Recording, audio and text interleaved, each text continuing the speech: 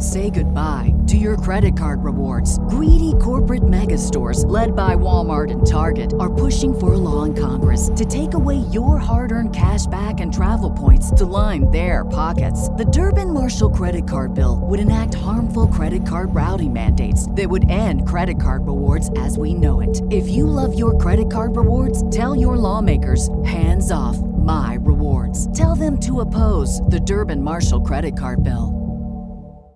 Crisis averted tonight.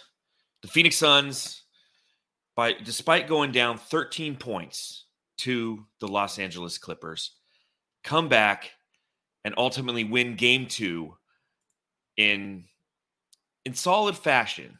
You know, it's a 14-point victory. What does that mean? Well, that means that we had a 27-point turnaround.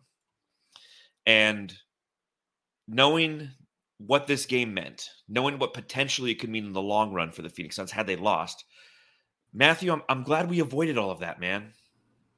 Yeah. I mean, when you wake up and Scott Foster is the ref, you're like, uh-oh, here it is. Because I did say last pod, I'm like, well, we're going to wait and we're going to see the Scott Foster soon enough.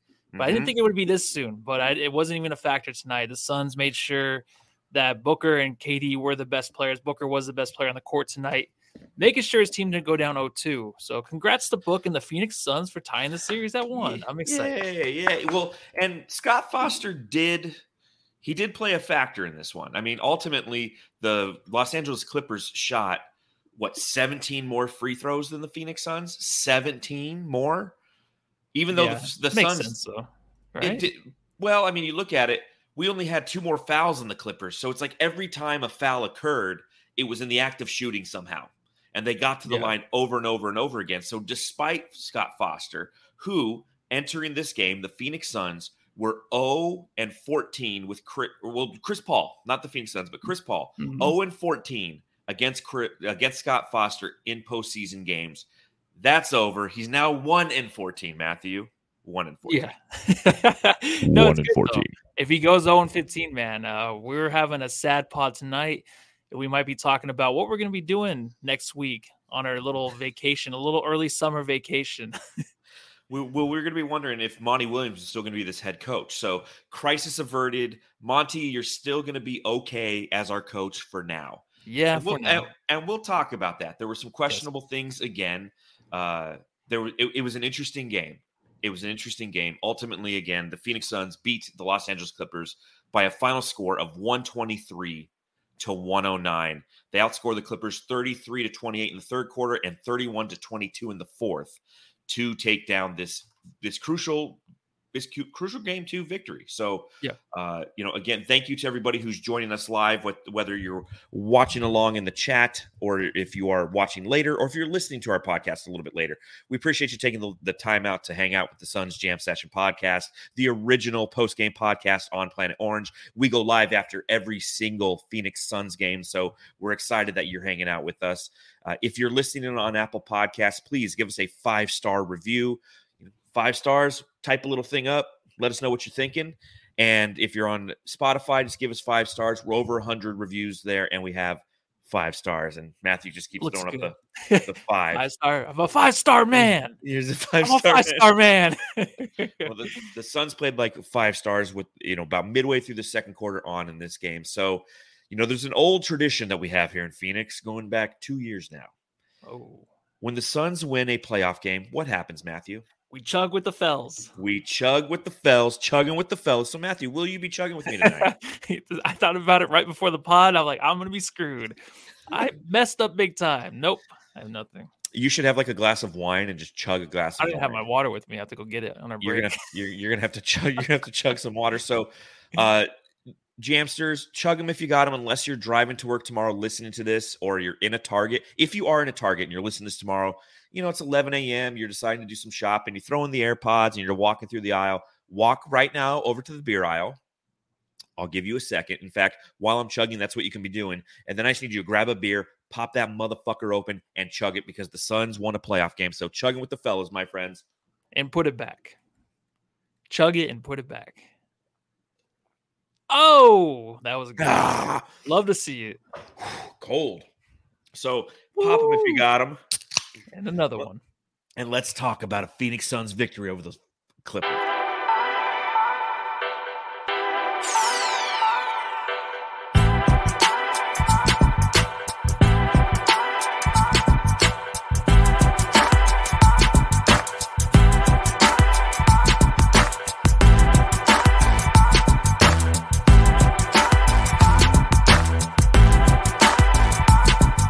(123 to 109), the Phoenix Suns defeat the Los Angeles Clippers in Game 2 of the Western Conference first round. Series is now tied 1-1, headed to the Crypto Arena in Los Angeles, with Game 3 occurring on Thursday, 7 p.m. Arizona local time.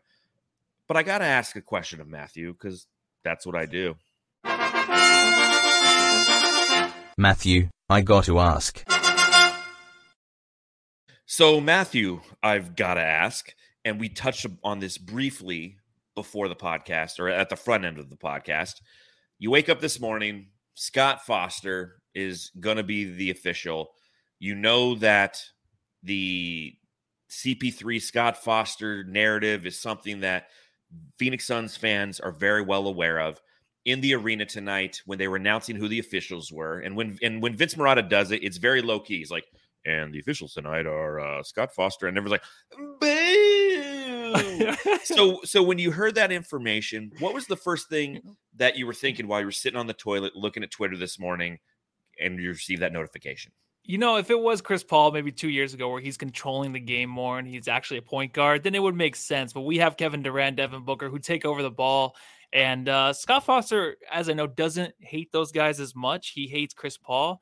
But with the less percentage usage rate that he does have now of handling the ball and setting up the offense, I wasn't too worried. It's just one of those things like we got to get over it. We got to get over that hump and not worry about it going to the playoffs because we already got enough things to worry about. This team is like brand new together. So, and no bench. So those are things you got to worry about more than a Scott Foster. If you're going to lose and go down 0-2, it's the team's fault, not the ref's fault. Yeah, and that's the way that I was looking at it too, and I put in my notes, this ain't the same CP3 as past battles. In years past, CP3 was the primary or secondary player on the team, was much more involved, and the battles that went back and forth were due to the fact that CP3 was so involved in the offense. And as we watch tonight, as we've watched CP3 this entire season, we know just that he's not who he was. And this isn't a battle of old. This is like watching Muhammad Ali at the end of his prime. Literally just, fat, overweight Muhammad Ali just getting punched in the head the whole time because he's at the back end of his career. And good, bad, or indifferent, that's the truth with CP3 is he is on the back nine. Hell, he's pulling into the 19th hole, getting ready to order an ice-cold beer so he can chug with the fellas after playing a round of golf. Now, we'll talk about his performance in this game, and I think it was absolutely fantastic, especially in the fourth quarter. But as you walk through the emotions of the day, that's what kind of set it off, if you will. Is you're like, oh, okay, Scott Foster, here we go, the narrative again. And then this game began, and it was another sloppy start for the Phoenix Suns. 4 turnovers in the first 5 minutes. That led to 5 early Los Angeles Clipper points. Always on the mind of Kings. Yeah, well, I think about them all the time. Do you blame me? That was a fun game to watch yesterday. We'll talk about that at the end of the pod. But in the first quarter alone, the Clippers have 9 second chance points, points off turnovers. They end up having 7 in the first quarter, and the Suns are down 29-24. And it kind of felt like we were lucky to be down that deficit because Phoenix, once again, didn't look good. They're throwing the ball away. And I got to ask, when you see those moments, and we saw a lot of them in game 1, and now we saw it at the front end of game 2. Is the Clippers D that good, or is the Suns preparation that bad? No, it's that good. The Clippers defense, I think for sure, especially when it's playoff time. Maybe the stats don't back it up during the regular season, but right now in the playoffs, they're going to play hard. They have some size. They're athletic, and you know what? They make it difficult. Any kind of pass, there's going to be arms in the way, and that's what you saw a lot early in the game. Just the turnovers. They had 4 turnovers like right away in the first quarter. It was pretty bad. KD kind of led the way. He had the 2. But what you're watching, it was difficult to watch because it just seemed like the Suns had a lot of ants in their pants. I had to go back a few generations there, but ants in the pants, just making ants sure ants in the pants, dude. It's something where they came out, they're excited, they're pumped. Booker KD, they're just like going at the rim. They're trying to make things happen. But then the passes are just a little just too antsy. You're just throwing things away. And then you kind of let the Clippers kind of take over, kind of like last game. And then the defense kind of settles in for the Clips, and then makes it difficult for the Suns. They were down by 10 at one time. And down nothing, by 13. Yeah, and there was nothing that, they were throwing up there, the Suns being the Suns, that looked good because they had not a good clean look at the rim for a while there. So you just thought it was going to be kind of the same game where it's like if Kawhi can just get the lead, he's going to be the guy that can close it out, kind of like last game where he can just hit the difficult shots and be the best player in the game. But it went the other way in the second half. So luckily Booker came through tonight, but we'll get into him later. But it started off very sloppy, and it was very quiet in there again in the arena. It was, again, a frustrating start for this team. And I asked that question because I truly don't know the answer, because you're right. The Los Angeles Clippers defense and the people that they can throw out there they're long. They have size, they have physicality. And if the playoffs have shown us anything year over year, and this year including other series, is that playoff basketball is a physical game. And it's going to benefit teams that play physical. Would you define the Suns as a physical team? No, not at all. No, we're a finesse team. So in these finesse situations, when you're getting pushed around a little bit, that's where, as a fan, frustration begins to set in. Because you're like, Jesus, man, like, here we go again. They're throwing the ball away. They're getting pushed off their spots, which are leading to turnovers. And the Clippers have a much more physical style of play with Russell Westbrook, with Kawhi Leonard, with Ivica Zubac, with Norman Powell, with even Nicholas Batum can play physical at times. And then you start to see some weird substitution patterns. And I'm going to talk a little Monty Williams here. Ever since I've been here, we talked about everything you want is on the other side of hard. This is hard. Monty Williams, coach of the Phoenix Suns. A lot of questions about Monty. After watching game one, which everybody in Phoenix, like, again, for those of you who are new to the pod or weren't watching the last pod, like, I was at the game and I was noticing the substitution patterns and I was noticing the body language of Monty Williams. And I was just like, I mean, maybe he's too cool for school because he's just like, he's confident and he knows it's game one. But then as I start to watch game two, the same thing starts to occur with substitution patterns where we're putting lineups out there that have literally never played together before. And this isn't due to foul trouble. This is him throwing Damian Lee randomly out there for 3 minutes in the second. And TJ Warren played 2 full minutes in this game randomly in the second. And this is where the deficit really started to compound itself. We're down 7, boom. Now, before you know it, we're down 13 points, and you're sitting there and you're going, what in the name of Jesus is going on? You know, Damian Lee was -1 in his 3 minutes. TJ Warren was -2 in his minutes. So they came out. So he just, and you feel like, and during this whole time, offensively, the team has zero rhythm. And it's because of these extremely strange substitution patterns that Monty Williams is putting out there. And I guess the question I have, is he going to D'Antoni this team?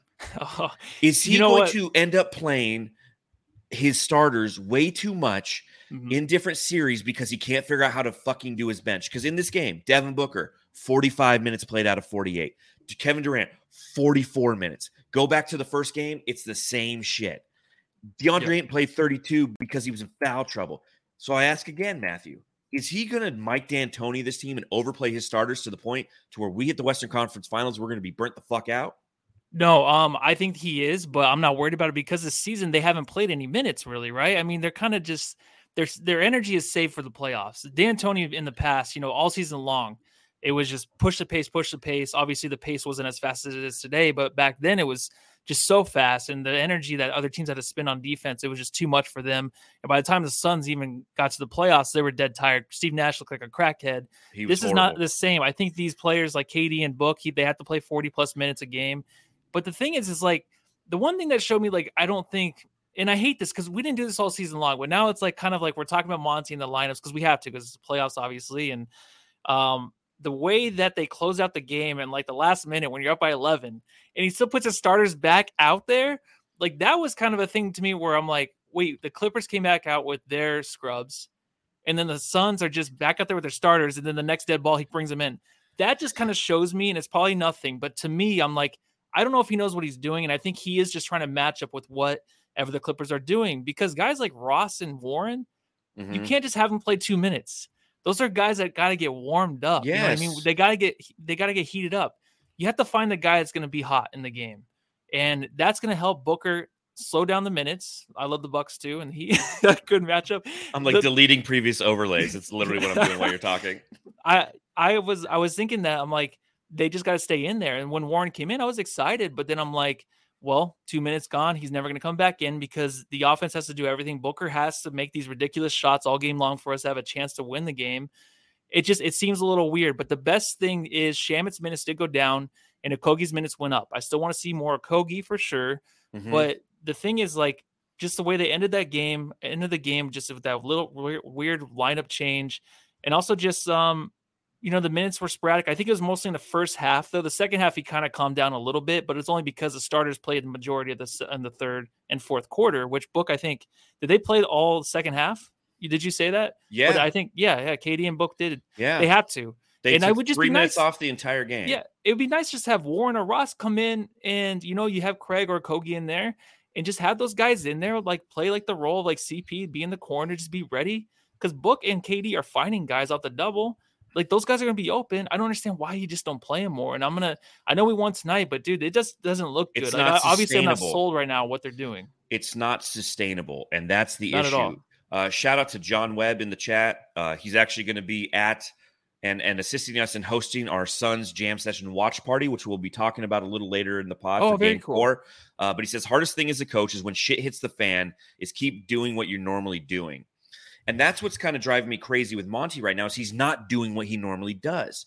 I get that we understand that when you hit the playoffs, you're going to play your starters extended minutes. That's what you're primed for. That's what they're ready for. But he's almost too afraid and doesn't know what lever to pull when it comes to putting in guys. So he like throws out TJ Warren for 2 minutes and Damian Lee for 3 minutes. He's like, and then he brings KD right back. Yeah. And to your point, these guys need to get warmed up a little bit, and you have to pick and choose the spots in which you can do it. I understand that based on matchups, you might not need to play some of those guys, but you have to play some of them, or you're going to run this team into the ground. We have to think short-term greed and long-term greed. Short-term greed, you want to win the game. Long-term greed, you want to win a fucking championship. And if this is the first round, and maybe this is some conditioning thing, it's like, hey, Booker, hey, KD, guess what? The first 3 or 4 games, I'm going to play the living shit out of you guys. And if we can win some games, great. If we drop 1 or 2, that's okay, because ultimately we'll win the series. But we're getting you into basketball shape. So when we hit the final 2 or 3 minutes, your legs are still there, so you have the ability to hit the shots. But at the same time, I'm just like, you have to go with what got you here to a certain extent. And the fact that he's completely changed up the starting, well, not completely, but 20% worth of changing up the starting lineup is something that I wonder about. I wonder why start Torrey Craig over Josh Okogie. What's up? Juice played again tonight, and he got the start again tonight, and he was great tonight. Again, it's his second great offensive game. He had 17 points in this game. He was 6 of 9 from the field, 5 of 8 from beyond the arc. He had 3 rebounds, 2 assists, 2 steals in this game. So you look at that initially and you're like, yeah, Torrey Craig, he's crushing it offensively. But do you feel like at times we still need J.O.'s rebounding prowess in the starting 5? Is it the right move to start Torrey Craig? And that's something, I mean, again, Torrey Craig started the last 25 games of the season. And the moment you hit the postseason, you're like, and boom. Is that the right move? I know. It was very upsetting. I think Craig's playing great. I don't think it has anything to do with him being the starting lineup because he was cruising on the bench coming into the playoffs. Big game again from him tonight. He's obviously the third guy with that offense really when he's starting. But I don't want that. I don't want it to be like where, Craig, we have to rely on him so much when you have Kevin Durant, Booker, and Chris Paul when he's hitting, and then DeAndre Ayton. Like, I hate that we have to rely on Craig to get us out of ditches. You know what I mean? Like, just out of deep, dark ditches sometimes against this Clippers team that can just play crazy defense at times and just keep it like muddy almost down there in the paint and then also around the perimeter, just defending it as well as they do. But I think that if you put Okogie back in, it's nice because I think we've been missing Okogie and kind of him just coming away with Okogie plays, man. Yes. He had some late in the game with Kevin Durant finding him, but that's what's so cool is Okogie can get in the lane and he can actually find himself like in certain spots on the floor, which a lot of guys can't do at that size. But if he gets it, like even KD can find him on cuts and underneath the basket where he can draw the foul. Like you saw that tonight. That's why it's still nice to have him in there because he can do that. But you also just want him in there for defense too. And then you want Craig coming off the bench because of his offense is just, it's stellar. He can do that without the starting lineup, without the starters. It's something that just blew my mind, and it kind of just throws everything off. And I'll always go back to this where Chris Paul does say like switching up minutes and stuff, it takes a while to adjust to. And it's just crazy to start the playoffs in a situation where you're throwing everybody off now by one guy starting in the starting lineup. That might not seem like a big deal, but I really think it is. And it's going to take some time to get used to it. And when we do, I feel like it's going to be like, oh, okay, well, Okogie is actually back in the starting lineup now next series. You know what I mean? If we make it next series, be like, Okogie's back in the starting lineup. Well, you look at it through 2 games, Torrey Craig's averaging 19.5 points per game. So you look at it and you go, okay, well, Monty pulled the right lever here. Torrey Craig's the right guy. He's hitting the threes. He hitting monster threes in this game, was really a part of the comeback and then extended the lead. So it almost makes Monty look like a genius. But then there's times of the game again where he's out there with the starting 5 and you're wishing that Josh Okogie was out there playing. Hey, Joe. Where you going with that? Gotta go. Josh Okogie in this game ends up playing not nearly as much as we would probably hope or want. He ends with 15 minutes. He has 7 points, 3 rebounds, 2 assists. A much better performance than game 1 because he got some playing time in versus game 1. But what I think that Monty finally got right, and again, I'm blasting Monty at the front end of this podcast for what he did at the front end of this game and game 1. I thought it was shit coaching. I thought it was bad rotations. I thought it was throwing shit against the wall and seeing if it sticks. And then about halfway through the second quarter, he started hitting his rotations correctly. And part of that was, you know what? I'm going to have Josh Okogie play. I'm going to have him play in the fourth quarter, and I'm going to have him play with the core 4. And I think that that's something that the Suns and Monty Williams are going to have to continue to do. Josh Okogie played 6 minutes and 52 seconds in that fourth quarter, and he was impactful. They outscored the Clippers 31-21 in that fourth quarter. Josh Okogie was a +5 in that fourth quarter. The Suns all of a sudden started getting offensive rebounds, and they started getting second chance points. Now, I'm not saying that all of those came at the hands of Josh Okogie. Bismack Biyombo was the one who was giving us those offensive rebounds, but there was a familiarity there that these guys had because, as you mentioned, it takes time to learn to play together, to get that rhythm, to understand where that fifth guy is on the court. And Josh Okogie has played and started the previous 25 games sans game 1. And that's what ultimately put the Clippers away in this, is having Josh Okogie out there giving you valuable minutes. So maybe Monty is right. Maybe it's you start with Craig and you end with Okogie, right? Because we've talked about that before. It's not always who you start with, it's who you finish with. And he was finishing with Okogie, and I think that was the right decision tonight. Yeah, I think so. I want to see Okogie towards maybe 25, 30 minutes in each game. I really do. Not opposed. Obviously, not opposed. If you jamsters out there, you watch the show regularly, I'm probably the biggest Okogie fan. He's probably my favorite player on the team other than Booker. Well, you got that tattoo, so I mean. Yeah, a couple tattoos, you know. They're kind of connected at the butt cheek. It looks good. One butt cheek to the other. Okay. Anyways, thanks for bringing that up, John. Not to go tell my mom. She's watching right now. This is how you tell her. It's like people who are on reality TV. It's like people on it says nonstop across your ass. It's like people on reality TV who it's like you see them do some of the stupidest, dumbest, dirtiest stuff, and it's like your family has a watch party to watch that show when it comes out, and it's you just like. And then I lifted my leg at the bar and let them fondle my balls. It's like what did you just say? Yeah, it's crazy. They forget they have families, but families don't matter anymore in the world, so that's fine. It's all about reality and making it in Hollywood. That's all that matters. So what I was saying about Okogie is you want to start, you want to play 30 minutes. This will never happen, and I think Chris Paul had a great game. We'll talk about him later, obviously. Mm-hmm. I love it if we just had Okogie with Craig in the lineup with the other big three, and then have Chris Paul out and just see what that looks like. just because I think Okogie can do a lot that Chris Paul can. And I'm not saying he can see the offense the way that Chris Paul can, but he can get like the mid-range. He can make it difficult for anybody he's guarding, obviously. And what he can do down in the paint, like I said earlier, where he just gets in certain situations where he's so good at using his body to get to the line. It's just so fun to watch because you can trust him. And I think for him, it's just been a weird series so far because he hasn't been the same guy yet. But it's because he's back on the bench. He's back on the fucking bench. He hasn't been asked to be the same guy because, again, the reasons we stated at the front end, because of the length and because of the size and because of the physicality of the Clippers, Monty wants to play Torrey Craig because he gives you more size. It shouldn't be because size doesn't matter for Okogie, exactly. Right? Jo plays bigger than he is. He grabs offensive rebounds. He's like a Russell Westbrook.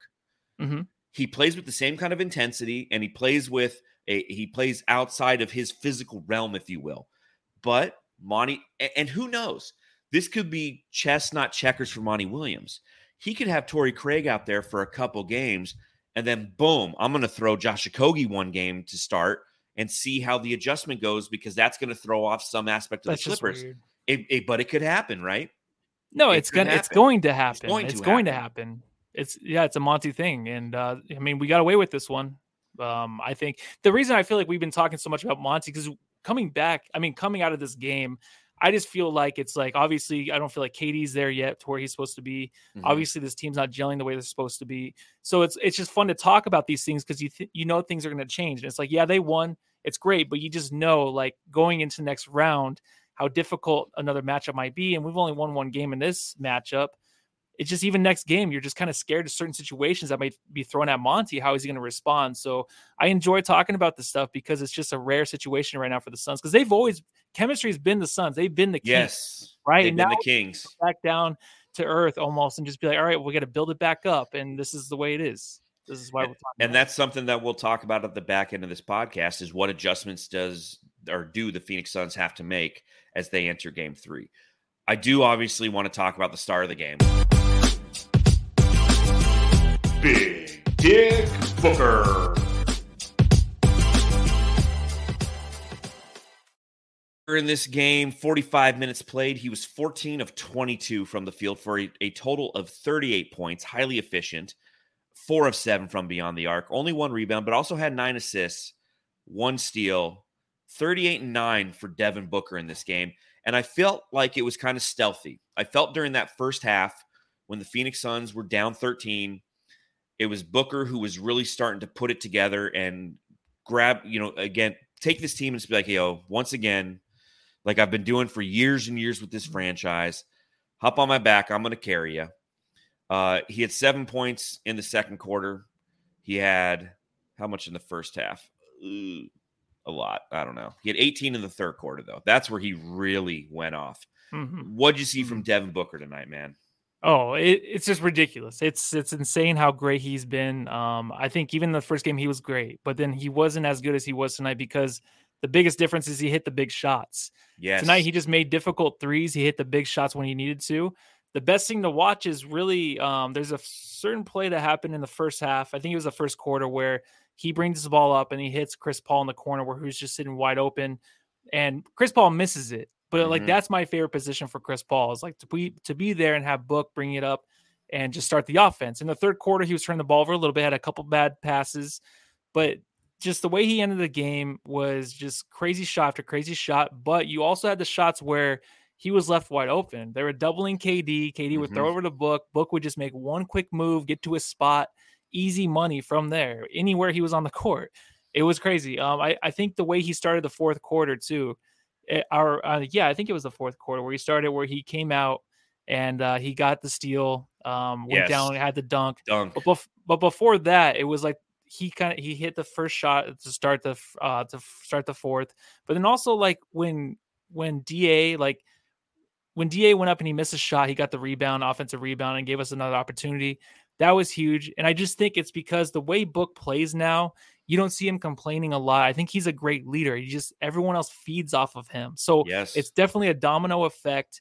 But he's playing the right way right now, man. And he's playing huge. I said he's the X factor because I feel like in games like this, he has to hit those big shots. And defensively, he's there. That one play against Westbrook where Monty might have challenged, and it wasn't a foul where he blocked a shot, but he had body on him. It would have been called. It would have been a foul, though. But still, just the defense all night long. He was getting schooled a little bit from Westbrook sometimes, but staying out of foul trouble was smart and letting those layups go in.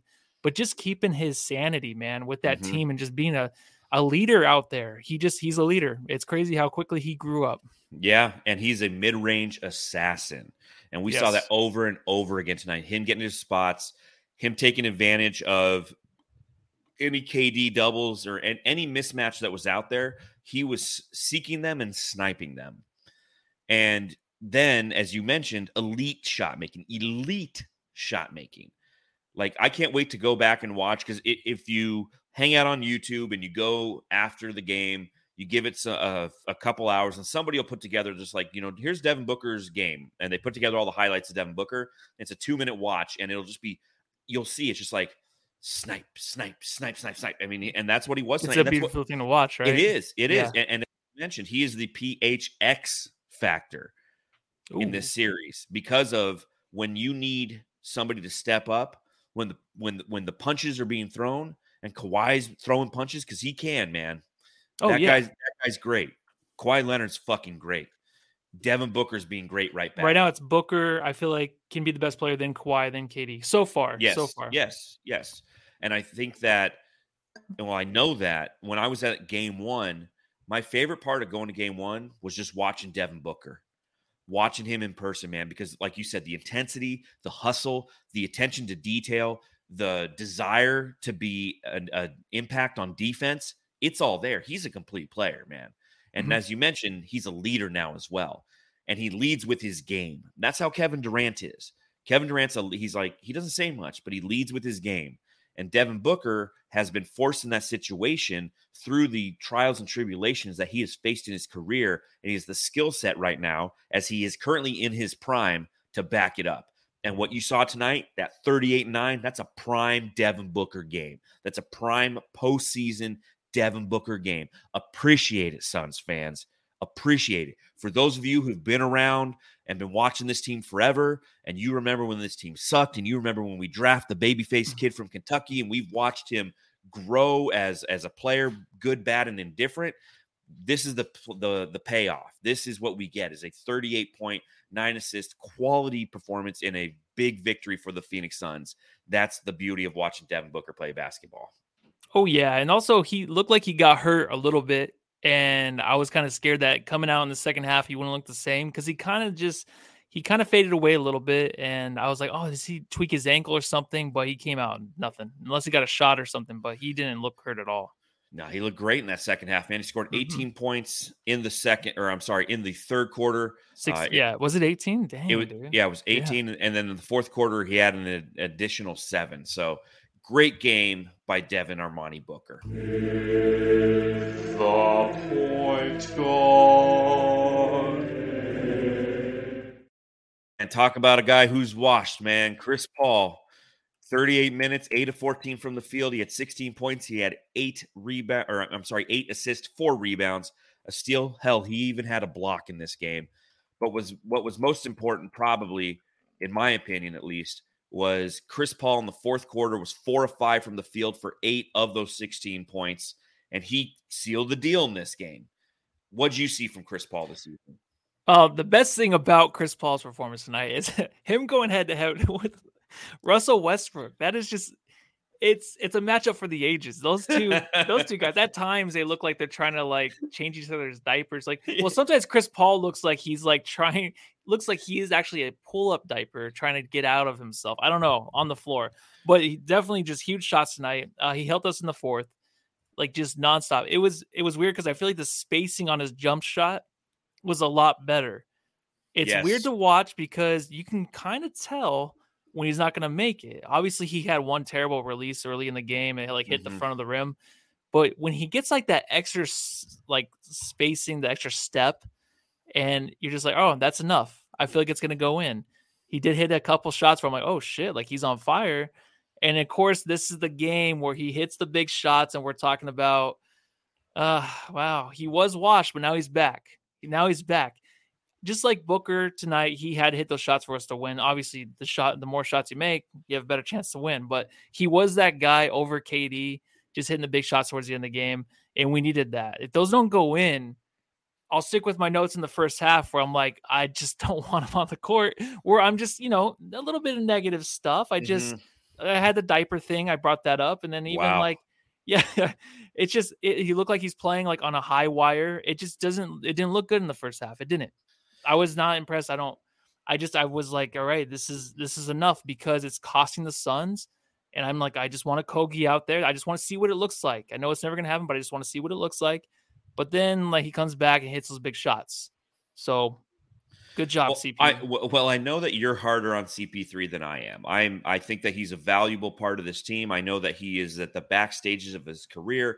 I know that he's somebody who could somewhat get targeted on defense. But I think against the Clippers, due to the way that their lineup's constructed, that CP3 is somebody who can hide a little bit on defense, and he can pick and choose his spots on offense. And when the fourth quarter hits, that's when he becomes valuable because he is going to be open.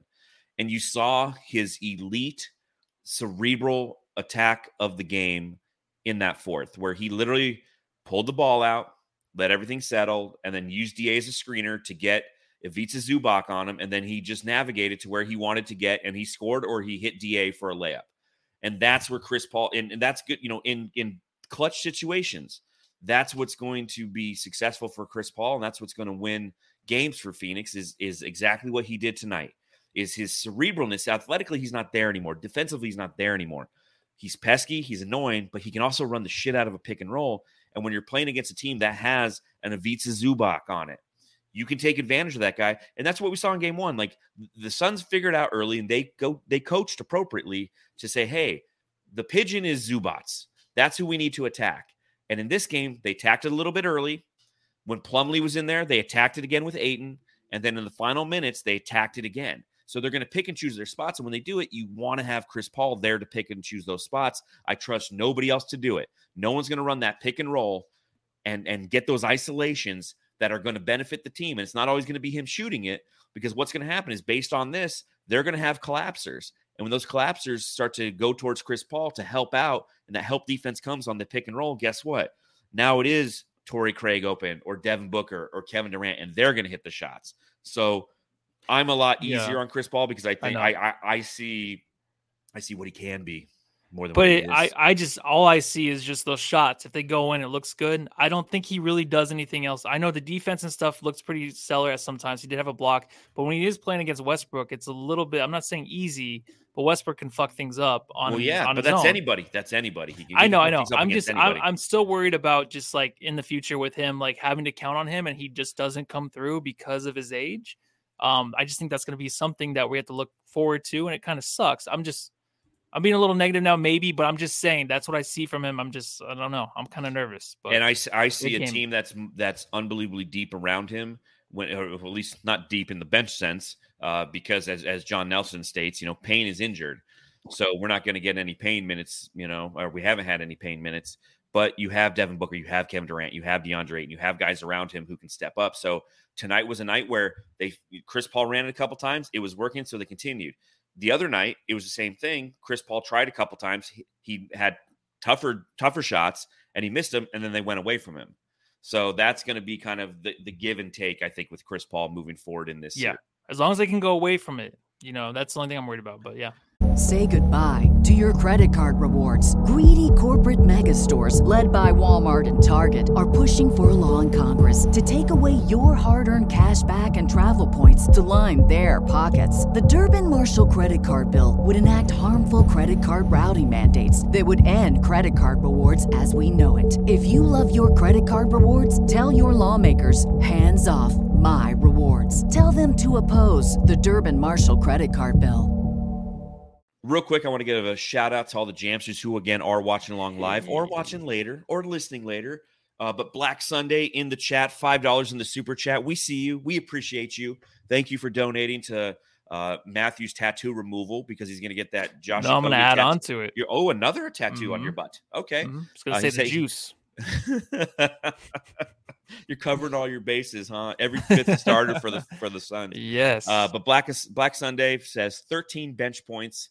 Clips shot 14 more free throws, and we still won by 16. Did we win by 16 or was it 14? It was 14. But still, I get what you're saying, Black Sunday. And he also says, how many games did Monty have to figure out his 8-man playoff rotation? Inexcusable. I'm not going to lie. I kind of agree with that statement there. So, Blake, thank you, Black Sunday, and thank you. We thought he figured it out. We thought he did, and then he just changed it And on he us. just changes everything. But really quick, remember his press conference? I think it was yesterday, where he said he's like, we have a really good offense, and I need the other team to match us and not us match them. Basically, that's what he said. And it still seems like he's trying to match the other team. Like, that's the thing he always does. But he said it. He's like, I'm not trying to. We have a good offense. Yeah, we need to impose our will. Then put Ross out there. Put TJ out there. Let's get going. Let's get those shots done. Who the heck are you? I'm Kevin Durant. You know who I am. Y'all know who I am. Did anybody see a sniper? Did anybody see anything? I'm one of the best players to ever play the game. 44 minutes played tonight by Kevin Durant, 25 total points as he was 10 of 19 from the field, 0 of 4 from beyond the arc, and wide open for a couple of those. 5 of 6 from the free throw line. He had 6 rebounds. He had 5 assists, 1 steal, 2 blocks, 5 turnovers for KD. He looked a little gassed in the first quarter of this game. He looked gassed a couple times in this game. And we saw a couple air balls in that first quarter, so you see that. You see how Kawhi Leonard makes him work. And obviously that's the central matchup of this series is KD versus Kawhi and the physical toll it takes on him. It's not often we see this from KD. And in fact, if you're a Suns fan and you've never watched Kevin Durant extensively throughout your basketball life, you've never seen this from KD. Since he joined the team, like he's just been a shot maker. He had like one subpar game during the regular season with the Phoenix Suns. But is there anyone else in the league who can guard him the way that Kawhi Leonard does? Oh, no. I think KD's had some issues, though, this year with anybody guarding him. If you're talking about just trying to have him, if he wants to take it off the dribble, he's having a hard time this year with that. I mean, he's getting some calls. He really is, but it's nothing stellar. It's not the KD yet that I think we'll see in the future.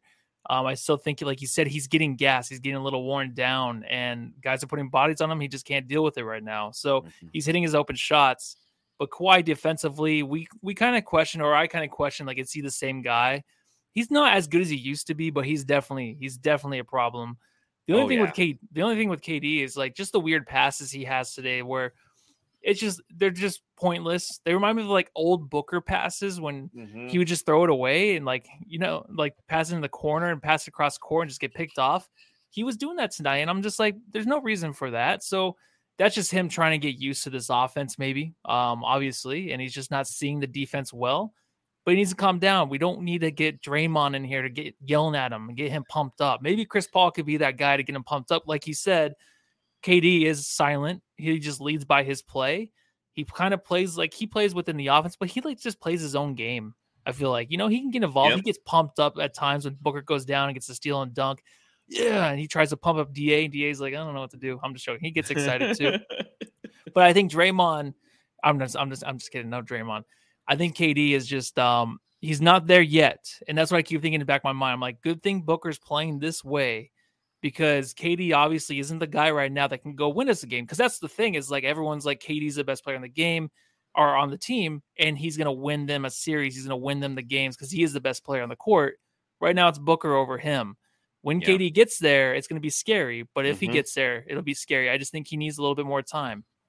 Well, I go back to what we talked about at the front end of the podcast, and the Clippers are one of those unique matchups where their entire team's long, their entire team's large, and their entire team's physical, and that's tough for KD.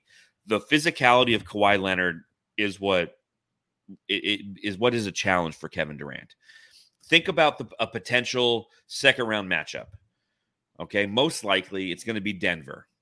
Not a great defensive team. They don't have a ton of huge guys, right? Aaron Gordon, Nikola Jokic, Michael Porter Jr. He can toast those guys offensively, right? Whereas with this team, Kawhi Leonard is a plus defender. His hands are as big as both of our heads combined. He is elite at stopping the crossover. You try to cross over in front of Kawhi, he's just going to knock it away. It's like, I've never seen anybody like him. Yeah, he gets those mitts in there. He does. Those huge mitts. It's like his fingertip is like longer than my forearm, and it just boop knocks the ball out. And you couple that with the hustle that the Clippers are playing with and the physicality that they're playing with, and Kevin Durant's kind of being knocked off his spots. Now, granted, not the greatest first quarter. Like I said, he was gassed. He comes out in the second quarter, goes 4 or 5 from the field. He had 10 points, couple rebounds, and really made his impact on the game. It was part of that turnaround for the Phoenix Suns as they outscored the Clippers 35-30 in the second quarter, got themselves back in the game, tied the game by halftime. Third quarter, KD comes out. He's 2 or 3 from the field, 5 points, played the entire third quarter. Wasn't having a huge impact, but his impact and his gravity is what opens up Devin Booker for 18 points in that quarter. And then in the fourth quarter, KD ends up going 1 of 3 from the field. Those 2 misses were the 2 wide open threes and only had 4 points. So you're right. He is the second best player to Devin Booker on this team right now, but he too was making some elite fucking shots in this game.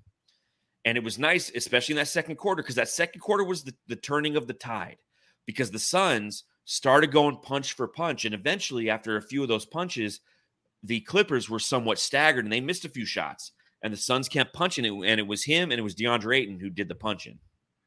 Yeah, and I think we're going to have those games where KD's going to be coming down, just hitting those big shots. Like the way Booker was hitting his shots tonight, like KD was kind of missing. I know he had some big shots, but he just wasn't making those ones where that Booker was making tonight. Yeah, and there's going to be those games where they're just both on fire.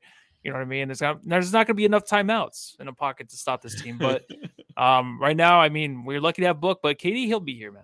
I'm excited. Oh, yeah. And again, 25 points is not bad. Like, we needed those points in this game. Even Cameron Johnson going off, it doesn't bother me. Simmer down, man. Watch.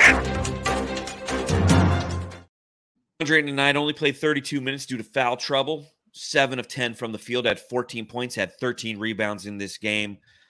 I will say this: my first note that I put in my notes was in the first quarter when the Clippers were getting the offensive rebounds, they were getting to the line, they were doing those things that were giving them the lead in that first quarter. And I was watching the TNT broadcast at first, and then while I was on the subreddit Stakeout, somebody was talking crap about the Suns commentators. And I didn't realize that the Suns locally were carrying the game. I was like, oh, I didn't either. I saw EJ on the sideline, but I'm like, wait, is he doing radio or something? Yeah, no, it was on Bally Sports. So right away, I switched over to the home side because like, fuck the national guys. And whoever was calling the game, I forget who it was. Might have been Kevin Harlan. He's just like, and Ayton can't secure the rebound. And I'm like, I can't stand to hear that, especially because like everything that happened in game 1 happened like right in front of me. I was on that side of the court. All those offensive rebounds that we gave up to the Clippers that kept them in the game, that ultimately allowed them to win game 1, happened like 25 feet in front of me. I was so fucking pissed. And so the first thing I hear is that Ayton can't secure into the rebound. But then in the second quarter, he becomes the primary scoring option because the Suns recognized, hey, Mason Plumlee is dropping every time. So he was just stroking it from the free throw line. Then he got the 4 fouls, and it's because he started to play a little bit more aggressive on Kawhi. The problem with DA in the first game and a half is that he's been slow on his rotations. You can see him thinking out there. And what made DA so good 2 years ago in our march to the finals was he was just an instinctive player who was imposing his will. And right now he's thinking too much. And you even saw it in the fourth quarter in one of those last plays, where he goes out there and he's looking back and forth. He's like, what fucking play are we running? What are we doing? And he sets a screen. He ends up benefiting from it. So you saw the peaks and valleys of DA in literally one playoff game, man. Yeah, I think the rim presence is just, it's bad. He doesn't lift off at all. His defense has not been good in this. He doesn't make an attempt. And there's times where like he'll put hands up and stuff. And I think there was one where Powell was going across the lane.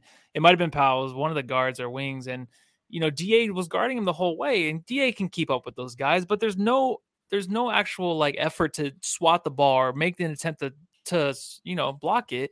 He just kind of lets them do their thing and like go at the rim and like throw up a nice looking layup or a shot off the glass, whatever they're doing. There's just no attempt. I know the foul trouble's there. I think the 4th foul, he had was really dumb on his part. It was just because because it was he back kinda, to back. He was trying to cut off Kawhi on the baseline. But it's just like called that, for that with what 7:49 left in the third. Yeah, like, it was back to back. PA. But those are the ones that like, and those are the ones that are just gonna be crucial because obviously, what was he a plus 24 or something going into this game where when he's on the court we're plus 24. Yeah, that's just huge. And we need DA on the court. Those fouls are they're dumb. They're just like help out defensively, but you get your leg up in there, you know it's gonna be a foul. I don't know. I haven't seen enough. And going into this series, I'm just like, I'm not going to be too worried about what he does. It's not going to be on him too much. But when the rim protection is that bad and you're giving up layups and there's no attempt at any kind of blocks or anything, and you still can't control the fouls, maybe that is kind of frustrating a little bit. But it's huge, man. Barkley said at the half too, like how he is the X factor and he's everyone's X factor, I feel like. Mm-hmm. But it's this whole run is going to rely on him to get his head in the game and play smart. Just play smart. Just use your body, box out, just make an attempt to swat. Even if you don't make it. I remember games where he would just make an attempt and the guy shooting it, the guy trying to make the layup, it makes an impact on his release and everything. So just don't let these guys get by you. Just be a presence down there. I know you're not going to be physical, but just get your arms up and attempt to like do something because it's just bad to watch. It's hard to watch him right now. For me, it is obviously because everyone knows I'm the DA hater. But I'm just like, we just need him to be that guy. Critical of DA. We need him to win anything this year. And in my opinion, he was that guy in the second quarter, and that was absolutely paramount because that's what him and Kevin Durant got us out of that fucking 13-point deficit. And he was huge, and he was hitting the shots that he was missing in game one because all those shots were there in game one. He was just bricking them. And it was like the jitters. And in this game, all of a sudden, he starts stroking them. And the only thing that pisses me off is he got in foul trouble by making dumb fouls. Everything else I saw from him was pretty good. Some of the defensive stuff at the back end of the game, I understood because he had 4 fouls, because he had 5 fouls. And he's not going to make that defensive attempt. But his rim protection has been substandard thus far this series. And we noticed that because we're seeing like this vintage Russell Westbrook type of performance in the first 2 games. Russell Westbrook in this game has 28 points. He only has 5 assists. He only has 5 rebounds. But Russell Westbrook out of nowhere is, kind of being a pain in the ass, man. What are your thoughts on him this series? Yeah, he's like after game 1, everyone hates him. It kind of sucks like going into the series and Russell Westbrook is going to be the difference in the series at times defensively. Offensively, he was great tonight, hitting big threes in the first half. But he's also like the supervillain now in Phoenix. And anytime he does anything, we're booing him, which is, I don't know if I like that. I know he had that run-in with the fan and all that, and everyone's embarrassed of all that. I don't even know what happened, but watch the language around the little kids. I swear, you go any game now or anything, there's kids everywhere. Everyone's throwing the F-bomb around. No one gives a fuck. If your kid watching, screaming obscenities during game 1. Yeah, no, screaming that. That's how you do. But there were no kids around me. I think. Okay, I hope. I don't care. But I think that it's kind of weird to have him as a supervillain. He shouldn't be a factor that much. I think he can kind of get played out in the rest of the season because they're relying on him too much to do too much. And he looked good in the first half. It's just like when you have to rely on him as a second option or going against that, it's good. It's definitely good for your team because he gets in situations where he just fucks up and he'll give the Suns opportunities. Where he had that play where he just gets slammed on the floor and the ball hits the floor and hits him in the head. But that's just him. No one, like Chris Paul's playing defense, but that's him. He's doing those things to himself. So it's nice to have that play against that. I don't really like how he's the supervillain too much. It's kind of weird. Brunus 92. F them kids. I don't know. I grew up and like everyone was like, hey, watch out. He's a kid and just watch the language. But maybe if I would have had more that's because you were at church. Yeah. Oh, they're like, praise fucking Christ. They're like, watch out. There's kids here. The children. What about the children? Getting drunk off that blood or wine. Again, like Westbrook is one of those players who, I've always respected his energy. Yeah, the guy brings it every game. But what has been detrimental to him his entire career is some of the decision making that he has. And you saw it tonight. You saw some of it in game 1. I mean, unfortunately, it was the final minute of the game when he truly made his impact by affecting those offensive rebounds. But he went 3 of 19 in game 1. In this one, he was 9 of 16? And yeah. But it was all the first half. And the free throw line he was 8 for 8. So he was getting to the line. In the finals. He was forcing the issue and he was being rewarded for it. But in that fourth quarter, he was very un-Westbrookian, if you will. I mean, he had 7 points. He was 2 or 3 from the field. But it was, like you said, it was primarily those first, 2-3 quarters where he really had his impact. But if he is your second option, we're going to be okay in the long run. That's the key. And that kind of brings me to some of the discussion that was happening on the subreddit Stakeout. The Suns Jam Session subreddit Stakeout.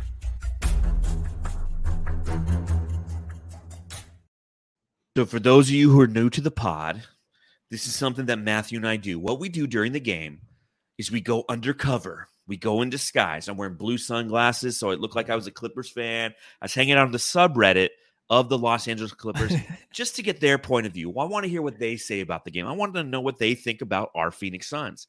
And here are some of the highlights. Somebody said at the beginning, if we win this game, the pressure on Phoenix increases. Somebody responded, no shit. I thought it was a great start. It's like John Madden. It's like, well, if you get 10 yards, it's first down. Yeah, and if they win the next one, then it's even more pressure. And then the game began, and as we know, the Clippers came out and they played well. And then the little shit talking happened, amongst Clippers fans. I was sitting there hanging out. Like, I didn't have my Suns Jam Session shirt on, I was just sitting there with, my shirt inside out and be like, oh, what's going on in here, guys? And some of the other comments, playoff Ayton hits different, laugh my ass off. And that's the first quarter. The Suns with KD was an aberration. They have no rhythm. It's a Suns disaster class. LOL. This is going to be easy. Hope you guys, if they were giving out wins in the first quarter, man, you guys would be great. Holy fuck. We get in 2017 MVP Westbrook tonight. Russ has found the recipe. They give him too much space to shoot, so he's an open drive every time and he gets the ball. That's actually a good observation. They're backing off him so much, so he gets all that steam going. So the Suns are starting to jump that a little bit in the second half, right? Yeah, it's like the kid at Thanksgiving that you just let score a touchdown. You kind of just back away from him, like just hover around him, but don't tackle him or two-hand touch him.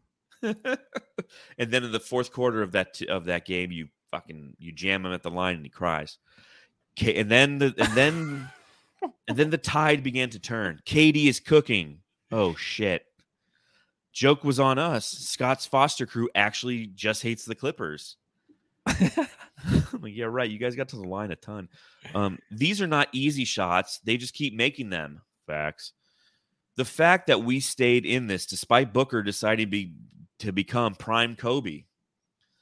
And then here is one of the things that they talked about consistently throughout the entire game. And it's a good question for you as well. Seriously, what did Rocco do? Robert Covington hasn't played in this series. Robert Covington is healthy. Why are the Clippers not playing Robert Covington? He is a guy who fits the mold of this team. He's long, he's physical, he's athletic. But for some reason, due to their depth, he was in the DNP, the coach's decision. Him and Marcus Morris. And Marcus Morris is coming off injury, so I get that. But, as a power forward, he's somebody who you could bring in and run with size. And Ty Lue just hasn't played him at all. What are your thoughts on that? I don't know. Maybe he asked Monty. He's like, hey, I got this guy. It's pretty decent from our side of things. Should I play him? He's like, no. And Monty's like, I want it. And he's like, okay, fair. Switch it up. And then somebody said, when is PG back? Somebody responded, Never. Unfortunately, not this series. So next season. And the final comment that I got from this game's subreddit Stakeout is, I miss you, PG. The Suns Jam Session subreddit Stakeout.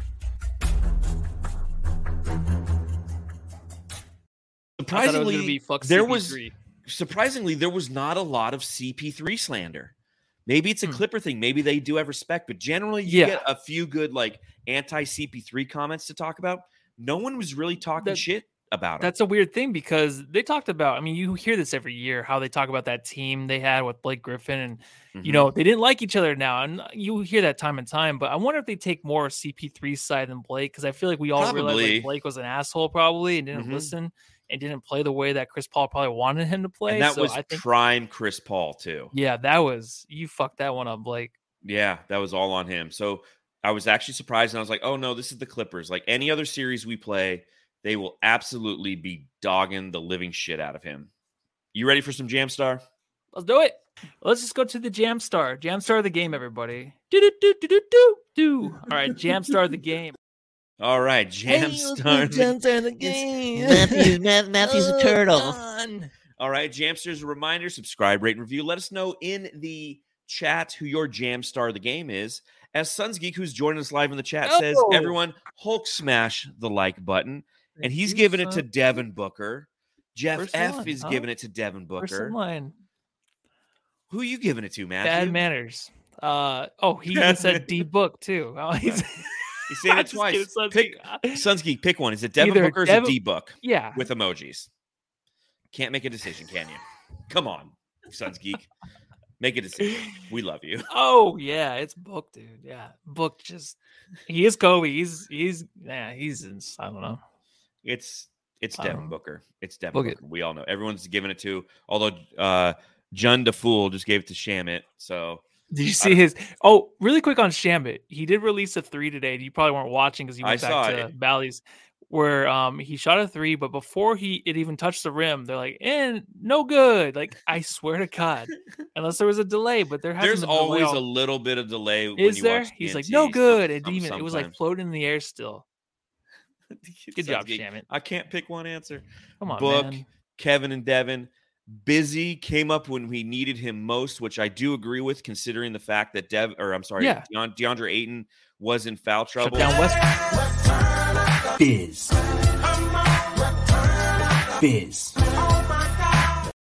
There you big go. Big block. And I still like Jock. I still like Jock, all right? I'm anti-Jock. I know everyone knows about me. Defense. I want that defense. And you know what? That's what he gave us tonight. Scott Foster FanDuel parlay. I'll give it to Lissy if he chugs with the boys next time. There you go. I will. You know, I'm gonna get some. I'll get some drinks. Not you go. Beer. I'll get some CBD ones. Thank you, Stefan. We truly appreciate that. So yeah, next game. Obviously, we're playing the Clippers. It's going to be on Thursday. Matthew, what adjustments do the Phoenix Suns have to make as they prepare for Game 3 in LA against the Clippers? What do you think Monty needs to do? Stay consistent. The things I don't like at the end of the first quarter where he brings the starters back in for a minute, I feel like that throws things off. I think it's like 30 to 40 minutes or 40 seconds left in that quarter, and you bring him in for offense. But that just is ugly to me. It's just the ugly lineups. Just stay consistent. We know these guys are going to play 40 minutes, Book and KD. Maybe Ayton, if he can stay out of foul trouble, needs to play 40. Other than that, stick with that. Give Okogie almost 25 minutes. Shamit almost nothing. Don't try to play Lee. Put in Terrence Ross and put in Warren at times where they can cook for 5 to 6 minutes, see if they're hot. If not, take them out. But 2 minutes is too little. Defensively, maybe there's some issues, but come on, we can out offense this team. I feel like we can go up by 20 with some of these lineups we can throw out there. Mm-hmm. Well, I agree. I think it's the rotations. They need to be. Everyone is shocked. Well, they do. But yeah, we need for sure to have him dialing those rotations. We don't need any of this. I don't know what the fuck I'm doing in the first 15 minutes of the game shit again, because he's done that for a game and a quarter and a half. So 5.5 quarters of just like he doesn't know what he's doing. It's like, you know what? You need to make that happen, Monty. You know what works. You saw what works. And we do need some assistance from this bench. This bench needs to step up, man. I mean, they had 13 points in this game. I think they had 10 in the last game. That's 23 points in 2 games. That's unacceptable. They need to have some semblance of continuity out there, and we have to give them a chance to do so by giving them the proper minutes when it's allowed. Suns Geek did say in the chat that Chris Paul is getting his hand x-rayed. It did look like, because it's the playoffs and it's Chris Paul. Had a good game too. It's just and it does say it came back clean, but I know that they were looking at it. Considering, I think he reached in with his left hand on a steal late in the game, and he was. That's how he always does it. Always like goes the other way. It's always on a steal. And Suns Geek, don't freak us out like that, all right? Pick one. And again, that's a Phoenix Suns thing. We swipe too much, man, and that's what happens. I mean, it literally happened from time and time again. Like last season happened with Chris Paul in the regular season. He was swiping, at a steal, and he jammed his finger out, and he had to have surgery. Yeah, Lakers game wasn't the Lakers series too. I swear, like he was like getting his hand somewhere, and his arm went like the other way or something. Yeah, it was in game one. So we'll see. Obviously, we'll keep an eye on that. Mm-hmm. That makes Cameron Payne very vital. And Is I will say back? this. Well, we don't know. I mean, he hurt his back in the last game of the season on Easter against the Clippers. If he can come back, I'm not opposed to having Chris Paul sit a little bit and getting more campaign minutes. I think he plays better potentially. And then you save Chris Paul for the fourth quarter, like I said. Or just put Kogi in there. I can never coach a team. No, Kogi has no playmaking ability. He's good on defense and rebounding. That's it. Big Wheels, real quick. He says, where the fuck did you get that Suns Jam Session tee, though, from? In the link in the description of this video, there's a link to our Redbubble page. Go check it out. It helps support the podcast. Anything that you can do to support the podcast, as Suns Geek likes to say on his channel, the best way that you can support our podcast is to keep watching. Keep showing up here. Keep showing us your support. We truly appreciate it. Do you want to talk about other series that are going on right now? Do you want to hit on our thoughts segment? Yeah. A couple sure, highlights. I got time. Thoughts. Brains? So obviously a lot of things are also going on in the NBA right now. I think the biggest thing that we should talk about is Giannis Antetokounmpo. We don't know yet. He might have hurt himself. He left game one with a back contusion. I think he's doubtful. Right? Yep. Tyler Hero broke his hand. He's out. Jeez. But it's the Draymond Green stomp on Domantas Sabonis from last night. They're down 2-0 for the first time in Steph Curry's career. And now Draymond Green is going to be out in game 3. The Warriors have like a 33% win percentage this season with Draymond Green out. What are your thoughts on the whole situation and that series? The Draymond thing, when I first saw him, like, I'll get that fucker out of the league, right? That's always the first reaction with that guy. Anytime he does every time. But then when I rewatched, I was like, Sabonis did grab his foot, and that's fucking annoying. I just hate how these guys always just never admit to anything. You know what I mean? It's like Sabonis is like, oh, there's no reason for that in the NBA. Just, you shouldn't have that here. But it's like you did grab him and you were holding he's like, I'm trying to protect myself. These guys just never can give it up. Like, it's just like Draymond just be like, yeah, I stomped on his fucking chest. Stop trying to like run away from all this shit. It's so annoying. But I think it's the 1 game suspension makes sense to me. Honestly, didn't think he would just because of what happened, how he was kind of off balance. But there are some angles where it looked bad. And it's a typical Draymond thing. It doesn't mean that I don't want him on my team next year, but it's just one of those things where he gets kicked out of a game where you have a chance to win. They could have pulled away with that win. And then now you're out next game, and he's bigger. He's very vital to that team more than a lot of people think, even though at his old age.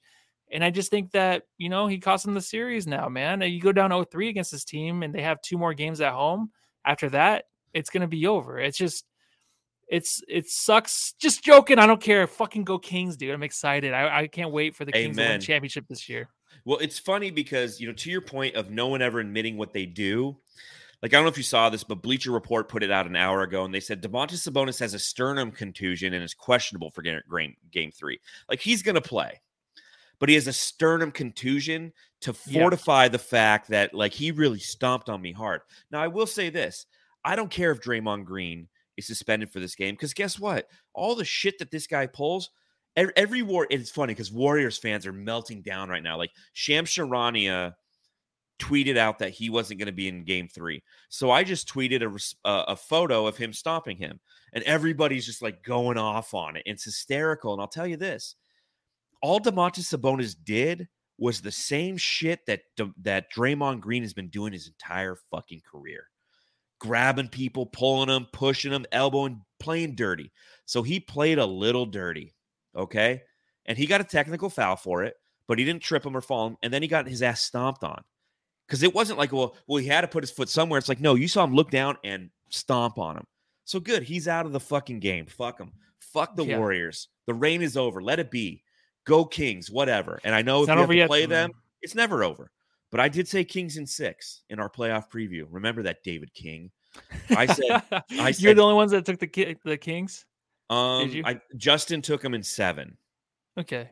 But I took him in 6. So again, I'm okay with the Draymond thing. I don't care what happens to the Warriors. We're all sick of him. We're sick of his antics. We love to watch Steph Curry play, and Klay Thompson's become this old grumpy guy who's like, get off my lawn. I've got 4 rings. So it's like, go away. So again, long series. I love the dynamics though. I love the storylines, but I'm sick of the team. Yeah, I know, but we're I love all the going series. for the Kings, of course. And it's I hate that the series is going to be over, but that's the thing is the Warriors just make every series better. They will. And I know it's like we're all sick of them; they always win. But it would just be nice to beat this team. It would just be nice to face them and beat them, of course. But if we don't have to, that's fine. Obviously, I'm scared of them still, but always will be. They'll let it go. What are your thoughts on Giannis Antetokounmpo and that potential contusion? I haven't even seen it. No, I saw what happened and all that. I saw he left the game and they're down. Is it a tied series now? 1-1? No, it's 1-0. They play tomorrow. It's 1-0 so they play the one game? Or it's 1-0 Oh, okay, Miami. my bad. I thought that Hero. See, I haven't really watched that series that much. I did see some of it. I saw the part where freaking Hero breaks his hand but hits a 3. Yeah. And now he's I heard out, about it. Yeah. I didn't watch any of that because obviously that one as much. That was happening while I was at the Suns game. We were talking about it in the stands, but Miami won the game. It's a 1-0 series. The game 2 is tomorrow, so we'll see how that plays. Are you asking if I'm excited because we might not have to face Giannis and the Heat might pull it out? Well, of course. The one team Giannis will be back. The one team that scares me in the entire NBA more than any other is the Bucks because they've beaten us in the finals, and Giannis is a fucking freak. Everyone else, I feel like you can game plan against. You can try to. But you can't stop what he does. So I know all these injuries though. It's crazy. This is the physical play. It's fun to watch, but a lot of these fouls like, oh, because these guys don't play. They don't play the whole season. They don't give a shit. That's why they're getting hurt. But it's not. It's like kind of like it's just physicality. It's like one-off things. It's like weird things that are just happening, and guys are in weird situations. Especially the Ja Morant thing, man, with his hand. Yes. Like that's something that might always happen to him because he is so physical and jumps up in the air. Like plays. He's crowd surfing. He's like in a mosh pit and he crowd surfs. And it's so fucking Pantera. annoying to watch him play that way sometimes because he's going to get hurt, and he did. So I don't know how long he's out. Yeah, that's another thing is the Lakers, again, game 2 there is tomorrow as well. And they could get a stranglehold on this series by going to Memphis and winning both games with Ja Morant being out. And I was talking to one of my friends today, and he's like, dude, the Lakers can pull this out. I'm like, well, that was already the expectation considering they had no Steven Adams and no Brandon Clark. Like, Brandon Clark's a key on that team. You have a limited Ja Morant, and then who becomes your primary? Dylan fucking Brooks? Good luck. Yeah, I mean, if they had those guys, they'd be fine because they've won without Ja. If they had Steven Adams and Brandon Clark, who is just a great guy to have as like your 4th or 5th guy really out there, then you're fine. But now it's like, we'll see. We'll Lakers. see. Any other playoff series or NBA notes that you want to talk about? Nothing. All right. Well, in that case, Jamsters, we're going to let you know right now that on Saturday, when the Suns play Game 4, which is a 12:30 local time start, the Suns Jam Session Party is going to be having a watch party at Blue Agave in Scottsdale. It's located on 7000 East Mayo Boulevard, technically Phoenix, but it's North Scottsdale area. Again, April 22nd, 12:30 p.m. So if you want to come and watch the game, we're going to be live podcasting after the game there. I'm an idiot, and I picked that game to cover for Brightside, so I'm going to be like writing the article while I'm there too. You can't just switch? You can try to switch? I was thinking about that tonight. I can ask, or I could just write one as a drunk guy, which I'm kind of going to embrace that persona. But like, this is me drunk writing about the game. Nobody reads the recap. They just comment on the game and what they saw. So I know how it is. But if you're interested in attending the watch party, we don't charge anything like that. We just ask that if you want to come hang out with us, give Blue Agave a call at 480-419-6375 and make a reservation so you get a table. We'll say what's up. I will give a shout out to some of the Jamsters while I was at the game the other night. Mr. Anderson, who watches the show and comments on Twitter, and I forget the other guy's name, but he was on the show. Remember when we did the show with all the Jamsters, the guy who was driving from New Mexico back, and he was kind of coming in and out on his connection. Yeah. I met him. I was walking down. He's like, hey, really? Boyda. He's like, hey, man, I was on your show the other night. I was the guy driving. I was like, oh, hell yeah, man. So when we go to Suns games and we see you guys and you say what's up, it really means a lot to us. Your support, again, means a ton to us as people who just love to talk about the Phoenix Suns. It's nice to know that a bunch of you guys like to listen to us talk about the Phoenix Suns. Amazing. Thanks, God guys. bless you. So again, if you're interested in hanging out with us on Saturday, we'll be at Blue Agave 12:30 to watch that game. In the meantime, remember the Suns play on Thursday, 7 p.m. So the Phoenix Suns, we're looking for that win, and the Suns Jam Session, we'll be live right after that. So please join us then. Please subscribe, rate, review, hit the thumbs up if you're watching this. Give us a 5-star review on Apple Podcasts if you're listening to this, and we'll see you on Thursday after the game, baby. Yeah, go home and love your family, everybody.